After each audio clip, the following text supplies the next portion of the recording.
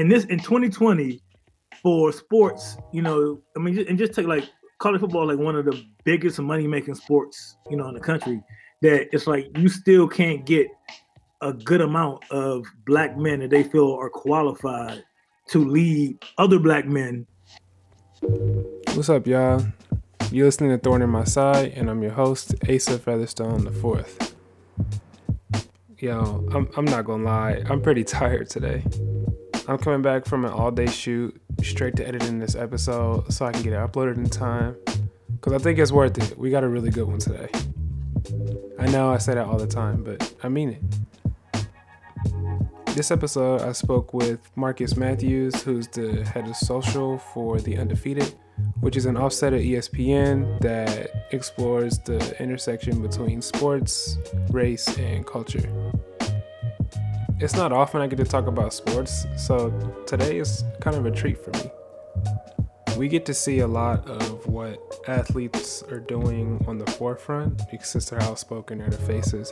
But with this, we got to talk a little bit about what goes on behind the scenes and how writers and publications kind of respond or are proactive to a lot of the initiatives in regards to race and culture.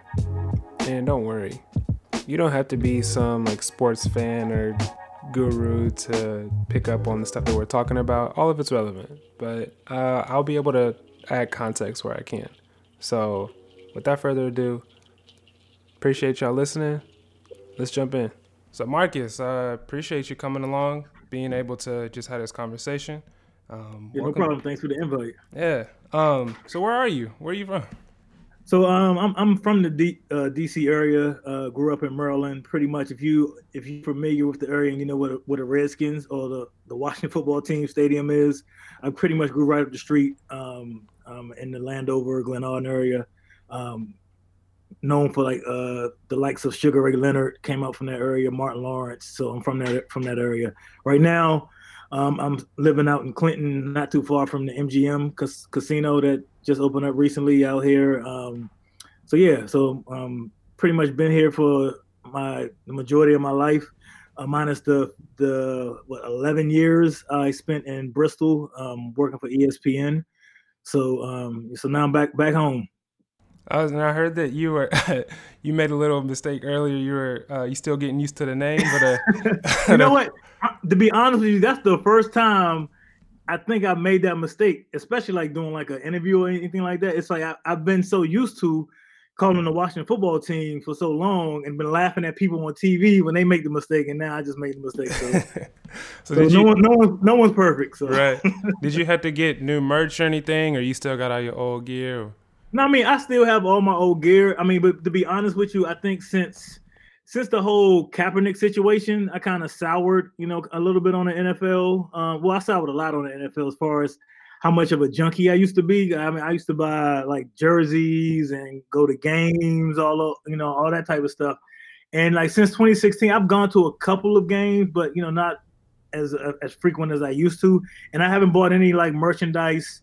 And so I was thinking about buying, something for, the Washington football team since, it is like a unique season, but it seems like they might keep that name now. So, I don't know, but I haven't bought anything in a while, to be honest with you. Right. I feel, yeah, it's kind of, you're like in a weird waiting period because they're still trying to figure out whether they're going to keep this long term or what. So, yeah, because it's like I was never one of those people who were for or against it. I'm like, if it's a certain community that feels that they are slighted by the name, I'm fine with changing the name. Like growing up in this area, it was never really portrayed as like a negative stereotype outside of just what the name itself is.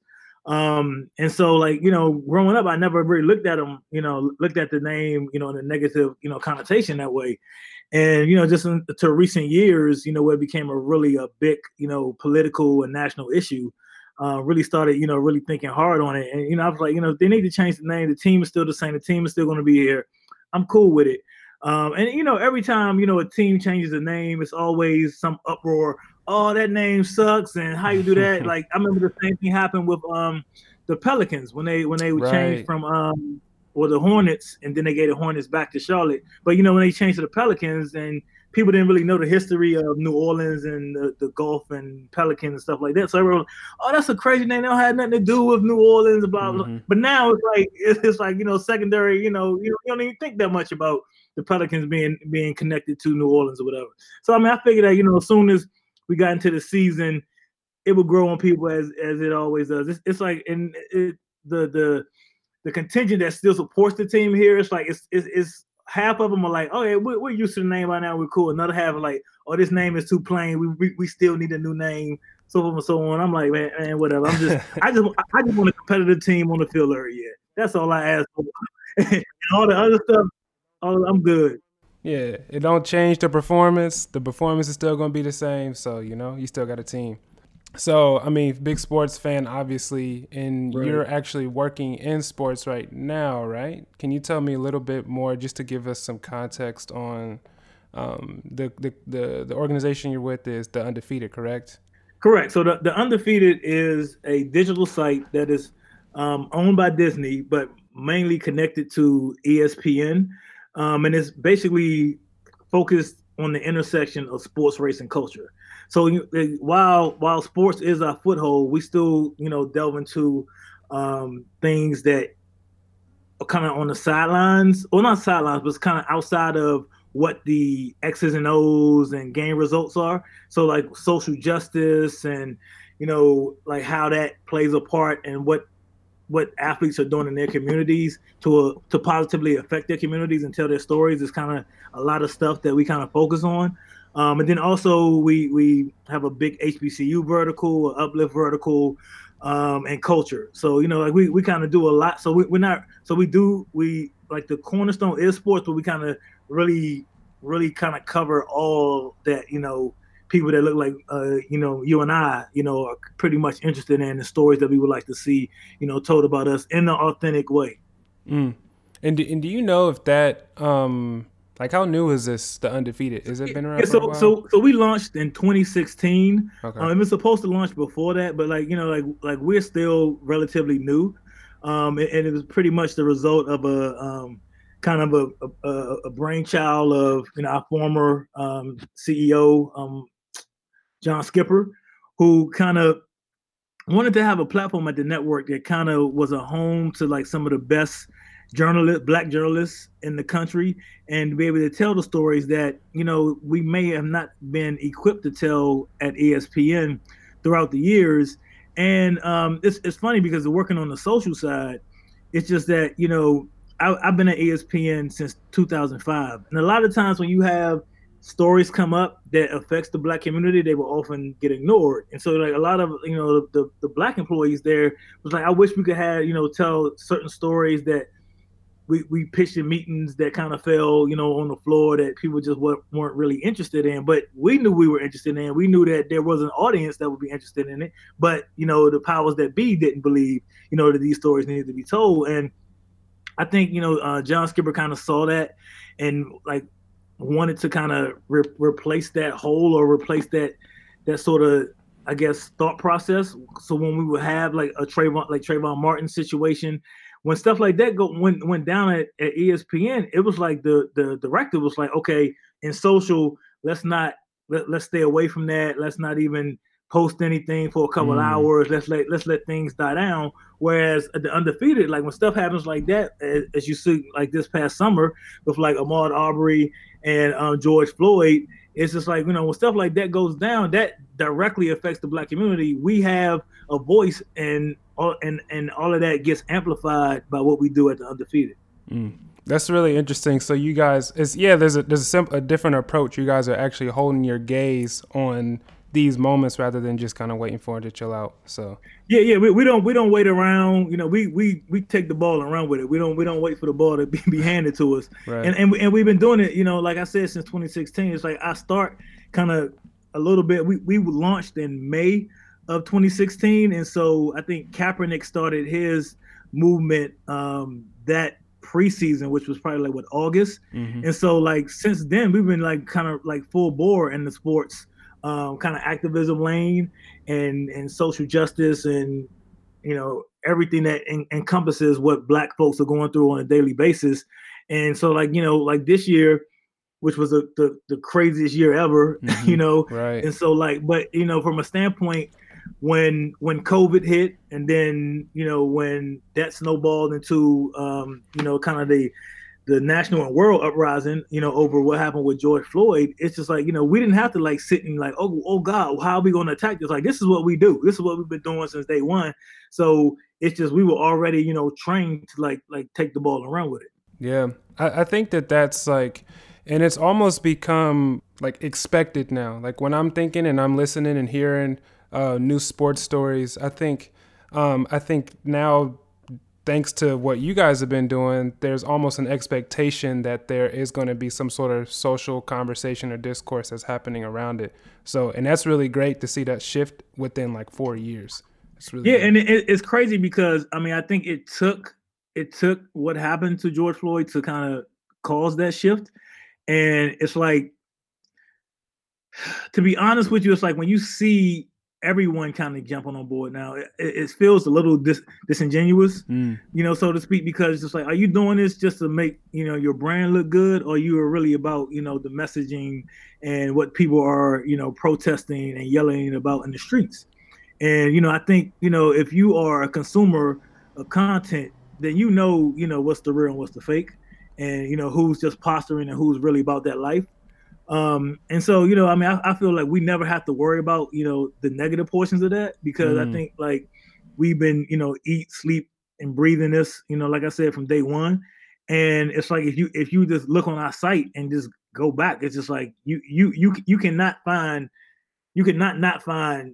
anything that pertains to what has gone down this year of us not reporting on it, previously, in years past, and kind of just how it affects, our community. Yeah. I think a lot of it too, comes from the inside. Like you gotta, like you can tell that somebody's really, really about it if they're doing a lot of work on the inside.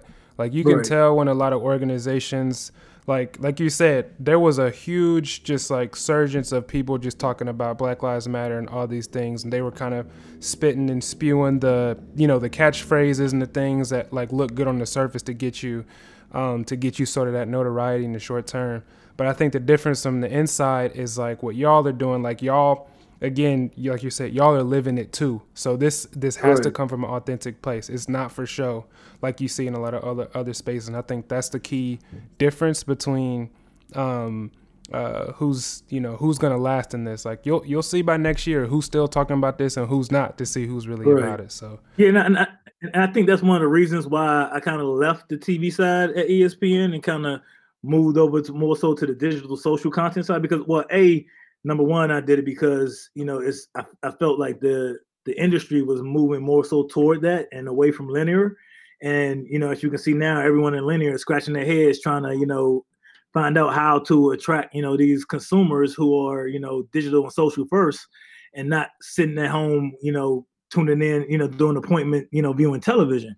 And then another thing was just like like I would have been a fool to like kind of turn down an opportunity or not be interested in an opportunity, because if me and like the rest of my Black coworkers who've been having these conversations and kind of saying we wish this, we wish that, we want this, we want that, and then when the opportunity presents itself, and to have those conversations throughout the years, and then when the opportunity presents itself to actually do it and make a difference and make an impact in that type of coverage, then it's like I have to be a part of it. And and then it was sweet because the Undefeated is based in DC, so I got to come back home. So it was kind of like it was the perfect opportunity for me. Right.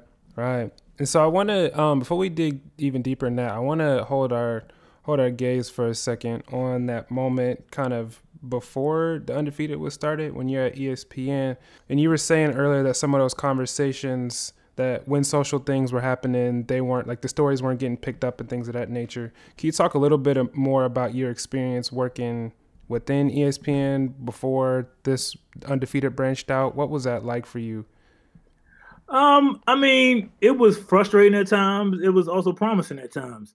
I think, like my experience at the network, I've worked on SportsCenter. I've worked on the NBA studio project for a couple of seasons. I worked on OTL. I worked on ESPN News. Kind of was like bouncing around, all over the place. And I just, to be honest with you, I really didn't really find like my legs there until I kind of became a segment producer for First Take. For those who don't know, First Take is ESPN's like flagship show. They've had a few changes in co-hosts every now and then, but the main one who's stuck around and who is most memorable would be Stephen A. Smith. We have been hoodwinked, bamboozled, led astray, run amok, and flat out deceived. Yeah, that guy. So it's a pretty big deal. Okay. And then back then, First Take had just like kind of transitioned from being Cold Pizza to First Take, and First Take was really like a Good Morning America for sports, right? So kind of a sports variety show, real like segments where you try to have fun, but like not like kind of just like inside football segments. And then kind of direction changed, and I started producing segments with the analysts and stuff like that. And then once social blew up, and it was just like, okay, well, we really need to be on top of like this social media explosion and find out the best ways to engage our fan base, in it the right way. And so I was one of the first people that I was one of the members of the first social integration team that they formed to kind of find the grow shows, from a social standpoint, and just kind of be the voice for the show, like when the show wasn't on the air. And then just try out different, devices, in social to execute on air. And so that's when I really just started to like feel like, okay, I'm serving a purpose here. I feel like I'm really contributing, and I feel like, I'm being noticed, and I really don't think I had that consistently, to that point. And it's just why like ESPN is a huge place, and then like, in the industry, in the sports industry, and the ESPN, if not now, it's like then it was still known as like, the place you want to be. Mm-hmm. And it's like, so before ESPN, I was at BET. So to come from a like completely Black operation to, ESPN, which is like, it's only a handful, Blacks that, you're working with every day. It's a hell of a culture shock, not to mention that if you're from like the DC area and you live in Connecticut, it's right. Like you're dealing with a whole lot of other stuff that, was like, not really that conducive, for Black folks to thrive. Right. So, it took a little while to really get my feet, going in the right direction there. And then just, mentally, trying to like stay the course and, stick it out. And, when you see people that, you're more talented, you're more talented than, and see them get promoted and things of that nature, and just try to, just keep fighting the good fight to actually, see yourself, come to fruition one day. So it's been a challenge. Like I said, I mean, I've been a part of ESPN for 15 years, 11, on the TV side, 4 with the Undefeated. So I mean, it's been a roller coaster, but I think I'm definitely at the high point of it now. Yeah. I think that you bring up an interesting point that I think about often, and I may be digging deep with this, but I always think it's interesting to see with sports media how they, like you said, like they're, Connecticut's primarily like a white workforce, and a lot of white people are there, and there's only very few people of color who are in the mix, having conversations and even leading discussions and even being on television. And it's interesting to me to see that a lot of the things that they're commenting on is an analysis, a deep analysis of athletes, which depending on the sport, you think football, basketball, whatever, are primarily led by Black athletes. And it's really interesting to see that image of the non-athlete media folks commenting and sort of judging these performers. I can't remember who said the quote about it, but I think athletes have said it in the past. It's, even though the sports world is heavily dominated by Black people and Black individuals, the ownership and the people in the office and the people making the most money are always the white individuals. And so it seems like there's this complex of still, like, you know, people call it modern day slavery if they want to go down that route. But I wanted to know, like, you know, if you had any thoughts on that sort of perspective, either in just from being within that media realm. I mean, to be honest, that's corporate America, period. You know, so like to see it play out in sports, it's in 2020, it's a head scratcher, you know, to be honest with you. But it's like I don't think it's just a sports media thing. I think it's a huge sports issue, you know, in general. Like you mentioned, the lack of minorities in front office positions, you know, whether, you know, from the coach to GMs, you know, to, you know, vice presidents and things of that nature are still, you know, are very minute. You look at college football, where it's like 300 some Division I programs that are staffed by mainly African Americans, and it's only like 11 head coaches, which is I think like 8%, you know, of the, you know, the work. That's crazy. Yeah. Like think about that. That's crazy. Like, and this in 2020 for sports, you know, I mean, and just take like college football, like one of the biggest money making sports, you know, in the country. That it's like you still can't get a good amount of black men that they feel are qualified to lead other black men, you know, in these positions. And I think that's one thing that kind of this summer, but you know, that kind of thing that happened like this summer with George Floyd, it's like, well, okay, let's see what coaches are speaking out, you know, about what's going on. And like, what are these white coaches like Nick Saban and, you know, the LSU coach, and you know, like other coaches, you know, like what, like that are always like benefiting from these black players and making them rich. But it's like, what are y'all, how are y'all really directing, you know, these kids in this time, in this pivotal time in our country? And it's like, or are you guys relying on, you know, your assistants who are black to kind of deliver those messages, and you just be the front facing, you know, entity of their program, whatever. So, I mean, I think when you didn't hear a lot from those, you know, big name coaches, it said a lot, you know, about, you know, what these players are dealing with, and I think that helped lead kind of the resurgence of, you know, these top athletes starting to choose HBCUs more, because, you know, you want to go where, you know, you can relate to, you know, the figureheads, and, you know that they have your best interests, you know, at heart, than just, you know, being like, you know, a cog, you know, and me getting my $1 million contract. Right. And so do you think, I mean, so do you feel like that's like the only solution, or do you feel like there's been a shift in sort of that perception that we're kind of talking about? Or do you think the only solution is, in order to change that system, is to like go and enroll into other different types of schools and things of that nature? I mean, I think going back to support your own is one way. But I still think, like, even like if you have D1 talent and you have a good chance to go to the pros, like, I'm not saying you should pick Alabama A&M over Alabama. Right. You know, like pick the best situation that's going to prepare you for the next level.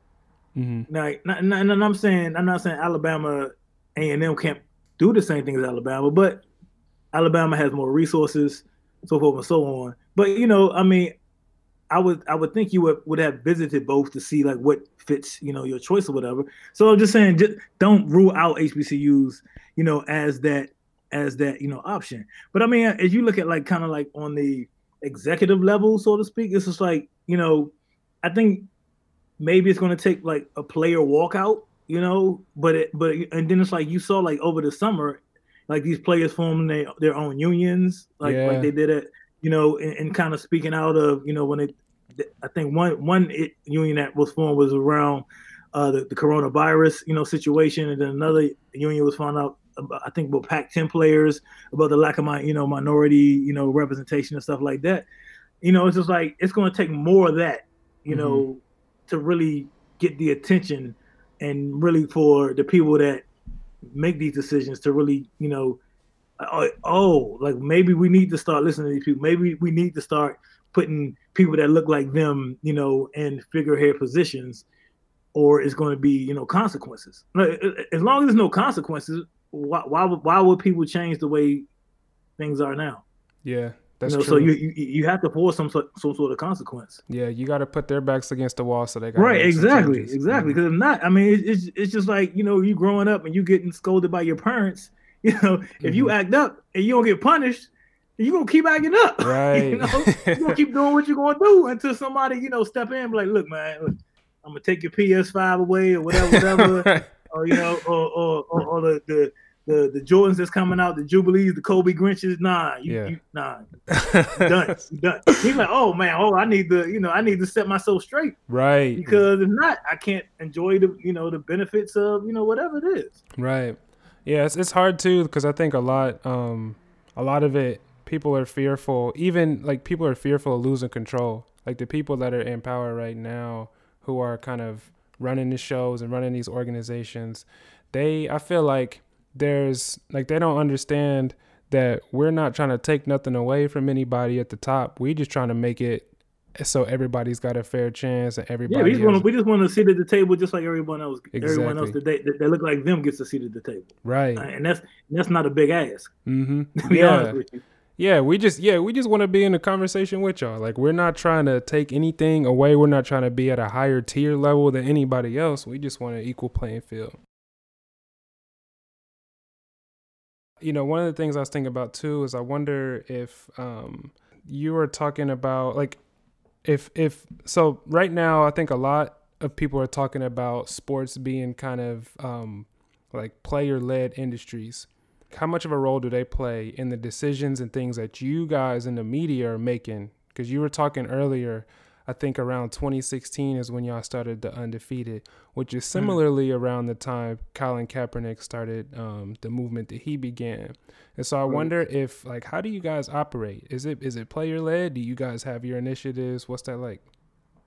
I mean, from a content standpoint, like, as long as we are in the lane of sports racing culture, then that's how we attack, and go after our stories. Mm-hmm. Now it's like, I mean, it's good for us that Kaepernick did what he did in which coincided, with our launch and things of that nature. But I mean, it's like we still have to go out and report on a daily basis. So it's like it's stories out there. You just have to find the stories. So we have to do our due diligence, as journalists, to go out and cover the stories that we feel impact the audience we're trying to attract. Right. So, I think it's enough stories out there that you don't have to sit and rely on Kaepernick, sparking his movement, or LeBron and Patrick Mahomes and other athletes teaming up to encourage voting, around the nation and country. I think, those are kind of icing on the cake. Right. But I mean, as long as you're out, building the cake, on a regular basis, then you're doing your service to your community and your fan base. And I believe that we've done that, and it's like in that, not all our content is like that's as serious as that, but I mean it's just like I think all of us that kind of make up the Undefeated, it's like we feel we have a pretty good idea of what we like to see. Mm-hmm. And how we would like to see it. And so that's the kind of way that we attack, our coverage, our presentation, whether it be social, whether it be digital on the site, whether it be specials that we have on ESPN. If you look at our specials on ESPN and then you look at other specials, like they don't look anything out like the ones that we do. And that's the reason, and we don't want to produce stuff that looks exactly like ESPN because we're not like that, So like and I don't want, and it's like, like when Jason Whitlock was supposed to lead the Undefeated, he was saying he's going to build like a black Grantland. It's like, no, we're not a black Grantland. Like, like that's Grantland was cool for what it was, and the lanes that they touched, but that's not what we do. Right. And I think like, like if you look at what we've done 4 years down from like town halls on Chicago violence to hosting President Obama for 2 town halls, to the many specials we've had so far. I mean, I think we've checked the box on our mission statement. Yeah, And I think that, yeah, I think I would have to agree. Some of the things that I picked up on when I was looking at what you guys do is that, which I applaud, is that y'all are not reactive. So it's not like y'all are just responding to a moment. You really Right. are, you are a cultural hub. So you guys are like a movement. So people can look to you and the things that you're producing just to be informed on like the everyday. And it just happens to be the intersection between race, culture, and sports. So it's not like you only hear from you guys when, you know, the stuff with George Floyd happens, or you only hear it when, like, you know, like you said, LeBron makes a big statement. You guys Right. have your own series of content. I think you guys even, there was like a cool, I was trying to remember what the series is called, but you guys did like a series of like poems, like video poems about, Yeah, what Kwame Alexander? yeah. I think the videos we're referencing are from the Undefeated's video series that they did online a little bit ago. It was called the Black History Month Poetic Tribute. They did a lot of videos that covered a variety of top-notch athletes. I think they're really cool. Y'all should have checked them out. Anyway, here we go. Yeah, those are really great. And I think there wasn't like a specific, it wasn't like a call or a response to anything in particular. You were just Right. telling the story of said athlete, which was really beautiful. So Right, and even with the kind of divide that was up in arms with the police and black folks, it's like we've been reporting on that for years, and we even had like a series dedicated to like the complicated relationship between the police and blacks that work for the police, and and that right. we did that 2 years ago. Mm-hmm. And it's just like, now it's coming to the national forefront where people are starting to have the conversation. But like, we've been having these conversations. Right. So like I said, yeah, it's like we don't really sit back and wait for somebody to do something. We, be proactive, and then at the end of the day, when stuff does pop up, it's like, okay, well, here's the content offering that you may have missed, but bring it back around, and then we add other layers, to it, because we've already done this reporting already. Right. Right. And so with all the campaigns that you guys have done, I'm curious, are there other sports organizations that are kind of on a similar vein to what you guys are doing? I mean, not on our level, to be honest Yeah. with you. I mean, I think so. Like on the HBCU side, I would say like HBCU Game Day does a great, job, as far as covering HBCU sports. Mm-hmm. I would say, as far as like our content bubble, maybe the Shadow League is another one that was like a smaller operation. But I mean, to be honest with you, like I don't think from top to bottom there's no other organization like us, that's kind of putting it out, the way that we do. Right. So with that said, then, are there any campaigns that you guys have done or anyone has done around sports, race, and culture, whether it be like a video or some sort of written campaign, or just a story in general that kind of sticks out? Like, is there anyone or anything? I guess I'm asking, like, what campaigns have you really enjoyed, or are you proud of that you guys have put out in the sports realm? Yeah, I mean, I wouldn't say the sports realm directly, Okay. but I mean we published a children's book called The Fierce 44, which is in honor of Barack Obama, but kind of the 44 influential African Americans throughout history, which landed on the New York Times bestseller list. We just produced our first EP with artists such as Ninth Wonder and Rhapsody, and pretty much was kind of music that pretty much is called music for the movement. Mm-hmm. So basically, we tapped these artists, and they kind of created songs based on like back in the day when with Sam Cooke or Marvin Gaye, Right. kind of had those kind of like political theme songs, Mm-hmm. and so kind of creating those songs in the same vein. And so we just launched that about a month or two ago. We have another iteration of it coming around February during Black History Month.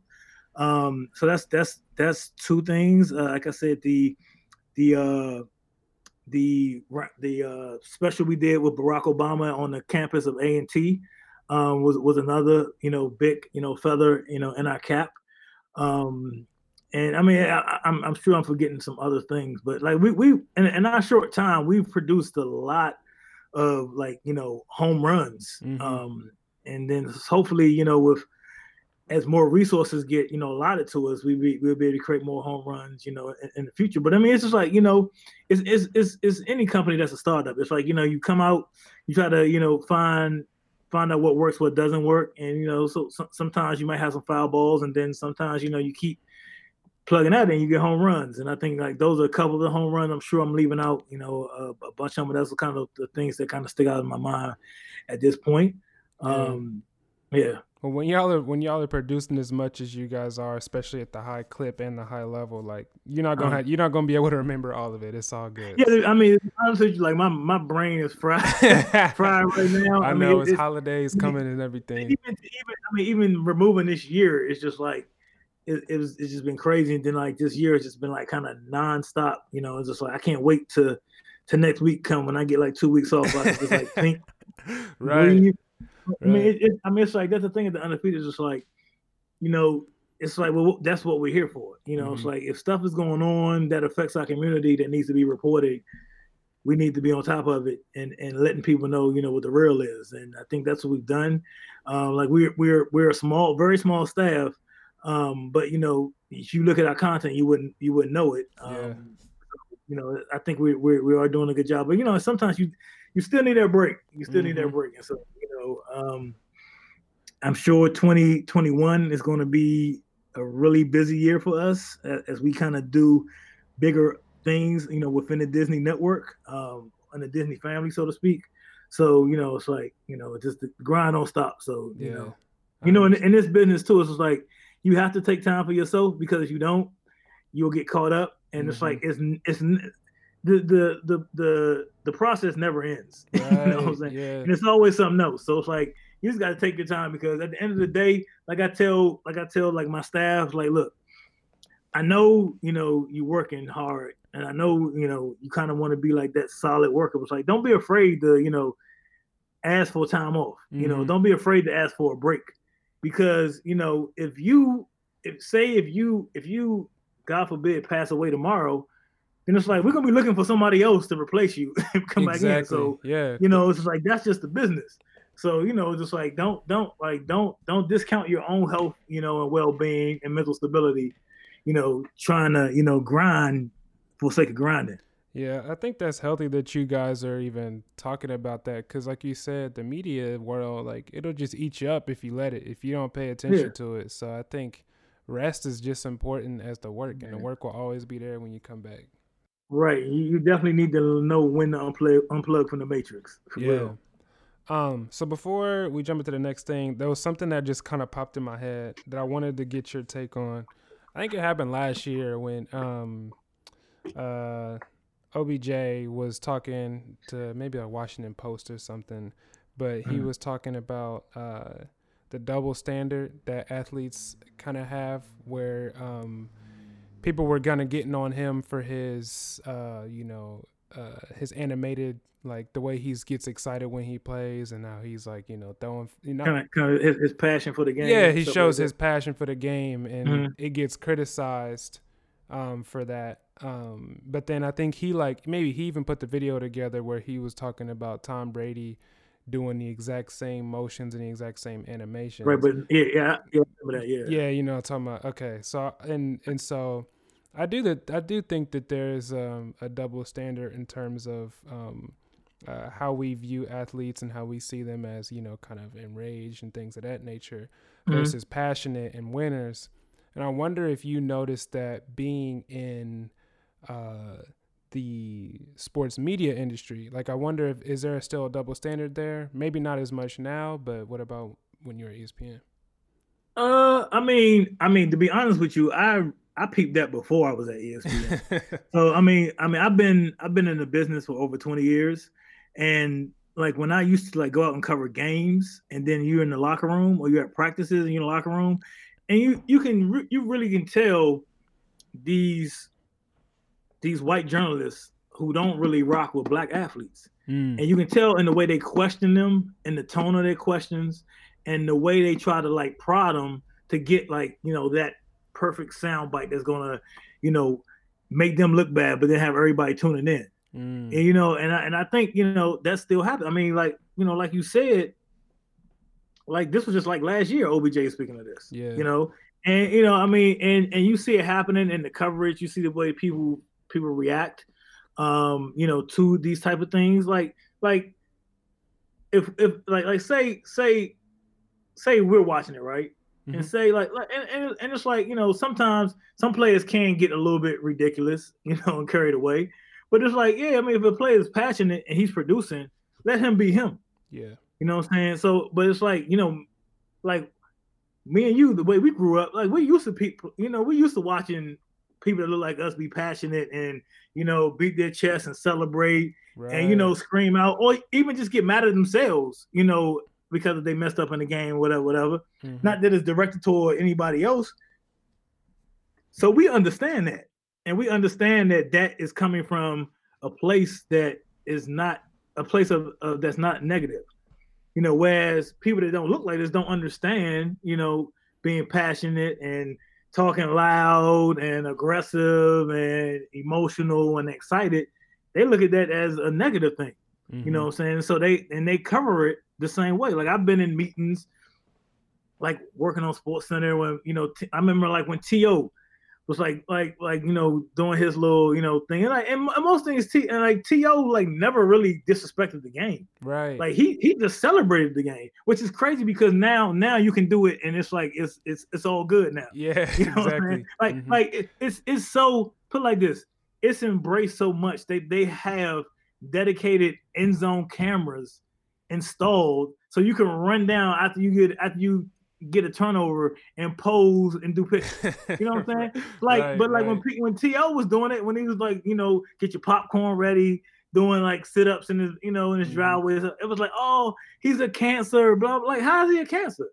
Like, first of all, he's not doing it in the team facility. Like he was doing sit-ups in his own backyard, and the end zone celebrate. Like, okay, yeah, like when we do something good, like if we drop 50 on you, we're gonna let you know about it. Exactly. If we score a touchdown, we're gonna celebrate that touchdown. That's just our culture.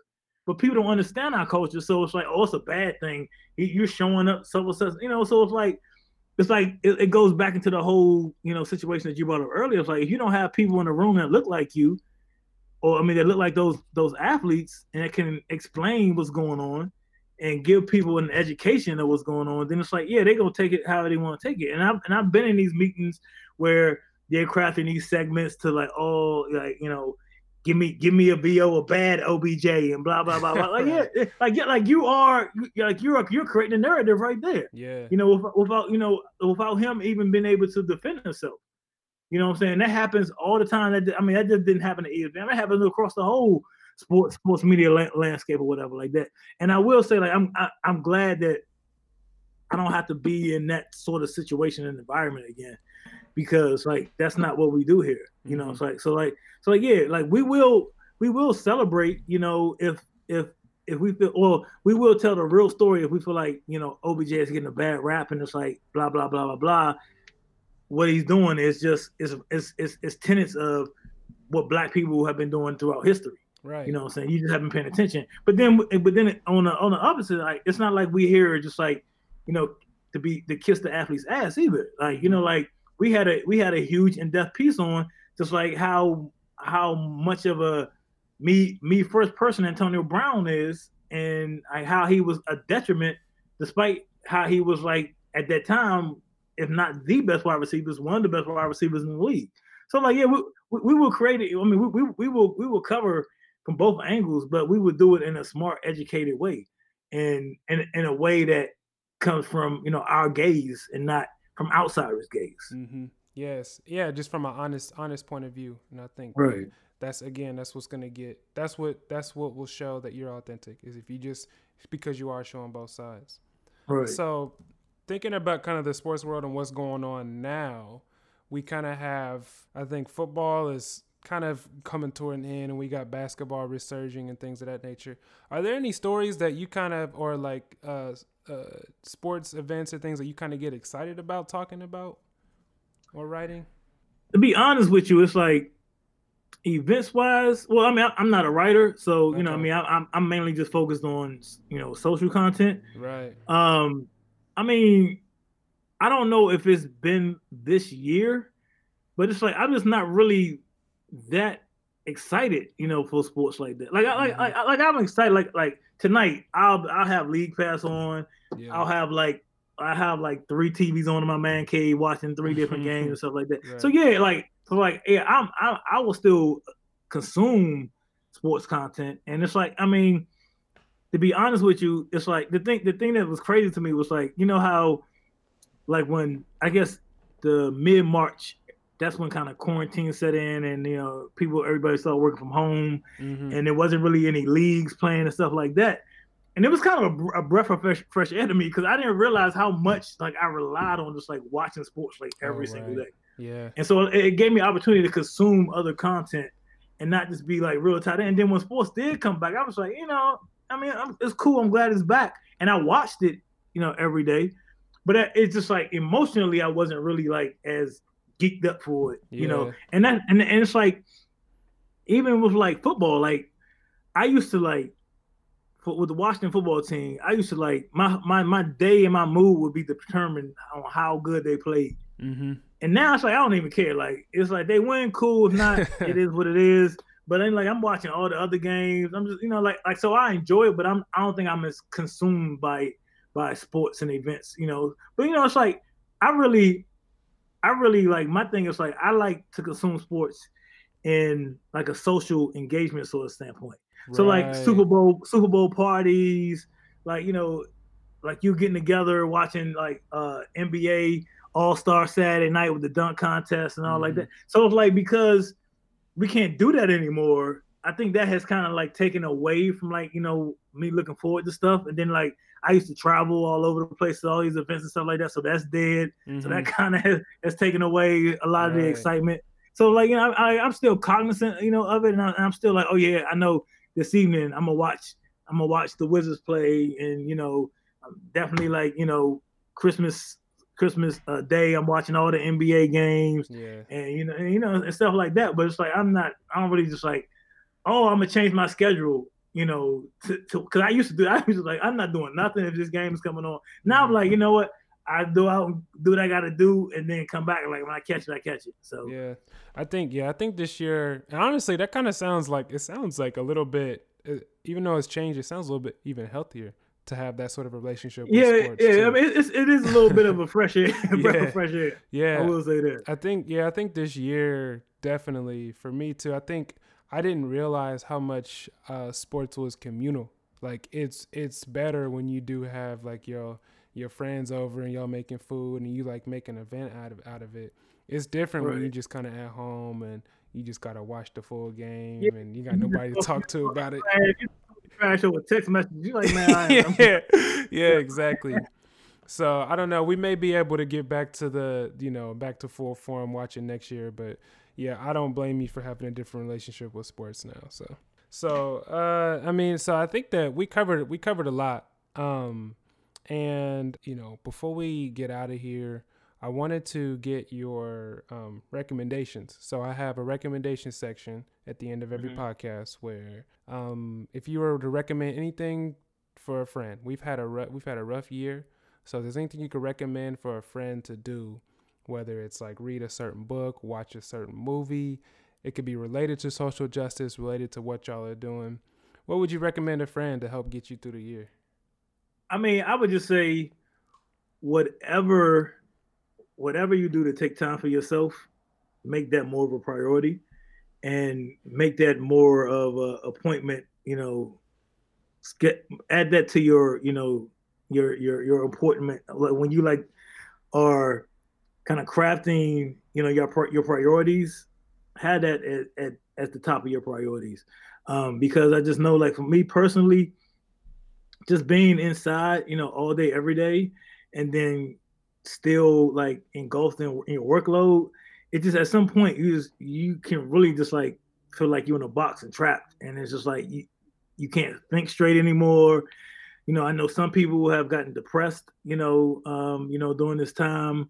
And I mean, it's like people are still dealing with real life, like people are still dealing with, friends and family members who are, either sick from the coronavirus or, they're dealing with the coronavirus or they've lost loved ones to the coronavirus. And it's just like, at the end of the day, like, if you don't take like all this other stuff that consumes you is not like necessary, right. For your well-being. So you have to look out for your own well-being, and however that is. Like for me, it just took me just like working out more, going outside for walks, or just working outside, taking my laptop on my patio, on my deck, and just like, just taking in fresh air and, just sitting down and like rewatching The Wire, right. And as a way to like just unplug. So, I mean, that's just my thing. It's just like, just whatever works for you to unplug, just do it more often.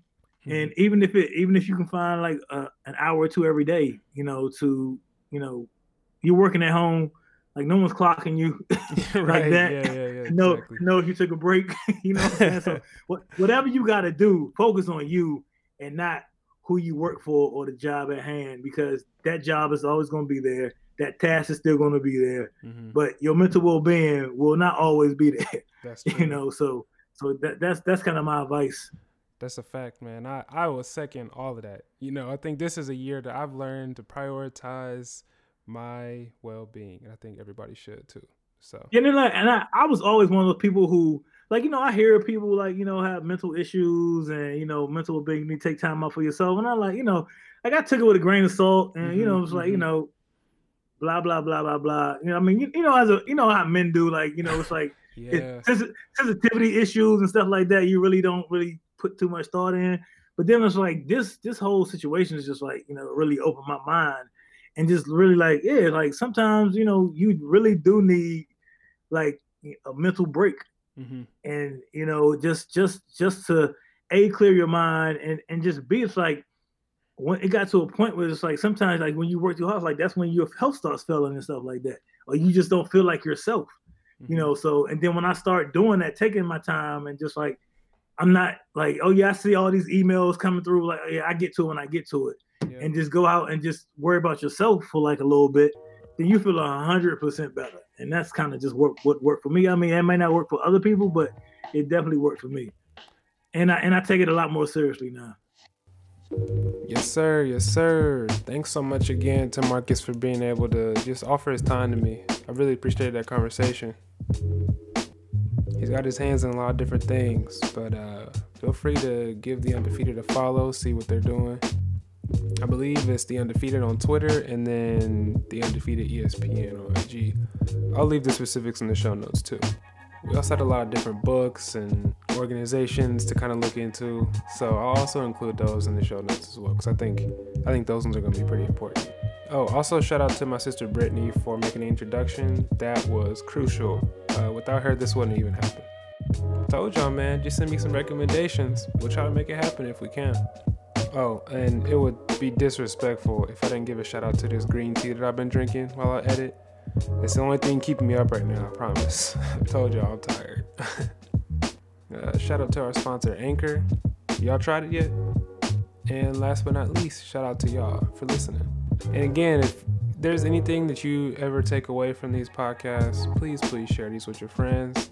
We'd love to get more listeners. We'd love to just keep this conversation going. The more people that are hearing these, the better for both of us. Feel free to reach out to me with any questions, feedback, recommendations, or if you just want to be on the podcast too, just let me know. Email me at whatsupasa@gmail.com. You can also follow me on Instagram, Savioso, Tim's Pod for the actual podcast, wherever. I'll leave those specifics in the show notes too. Again, appreciate y'all listening. And before I go, just got to remind y'all that none of us have any idea what we're doing. We just become better actors. I'll see you next week. And with that, I pray that y'all stay safe. Peace.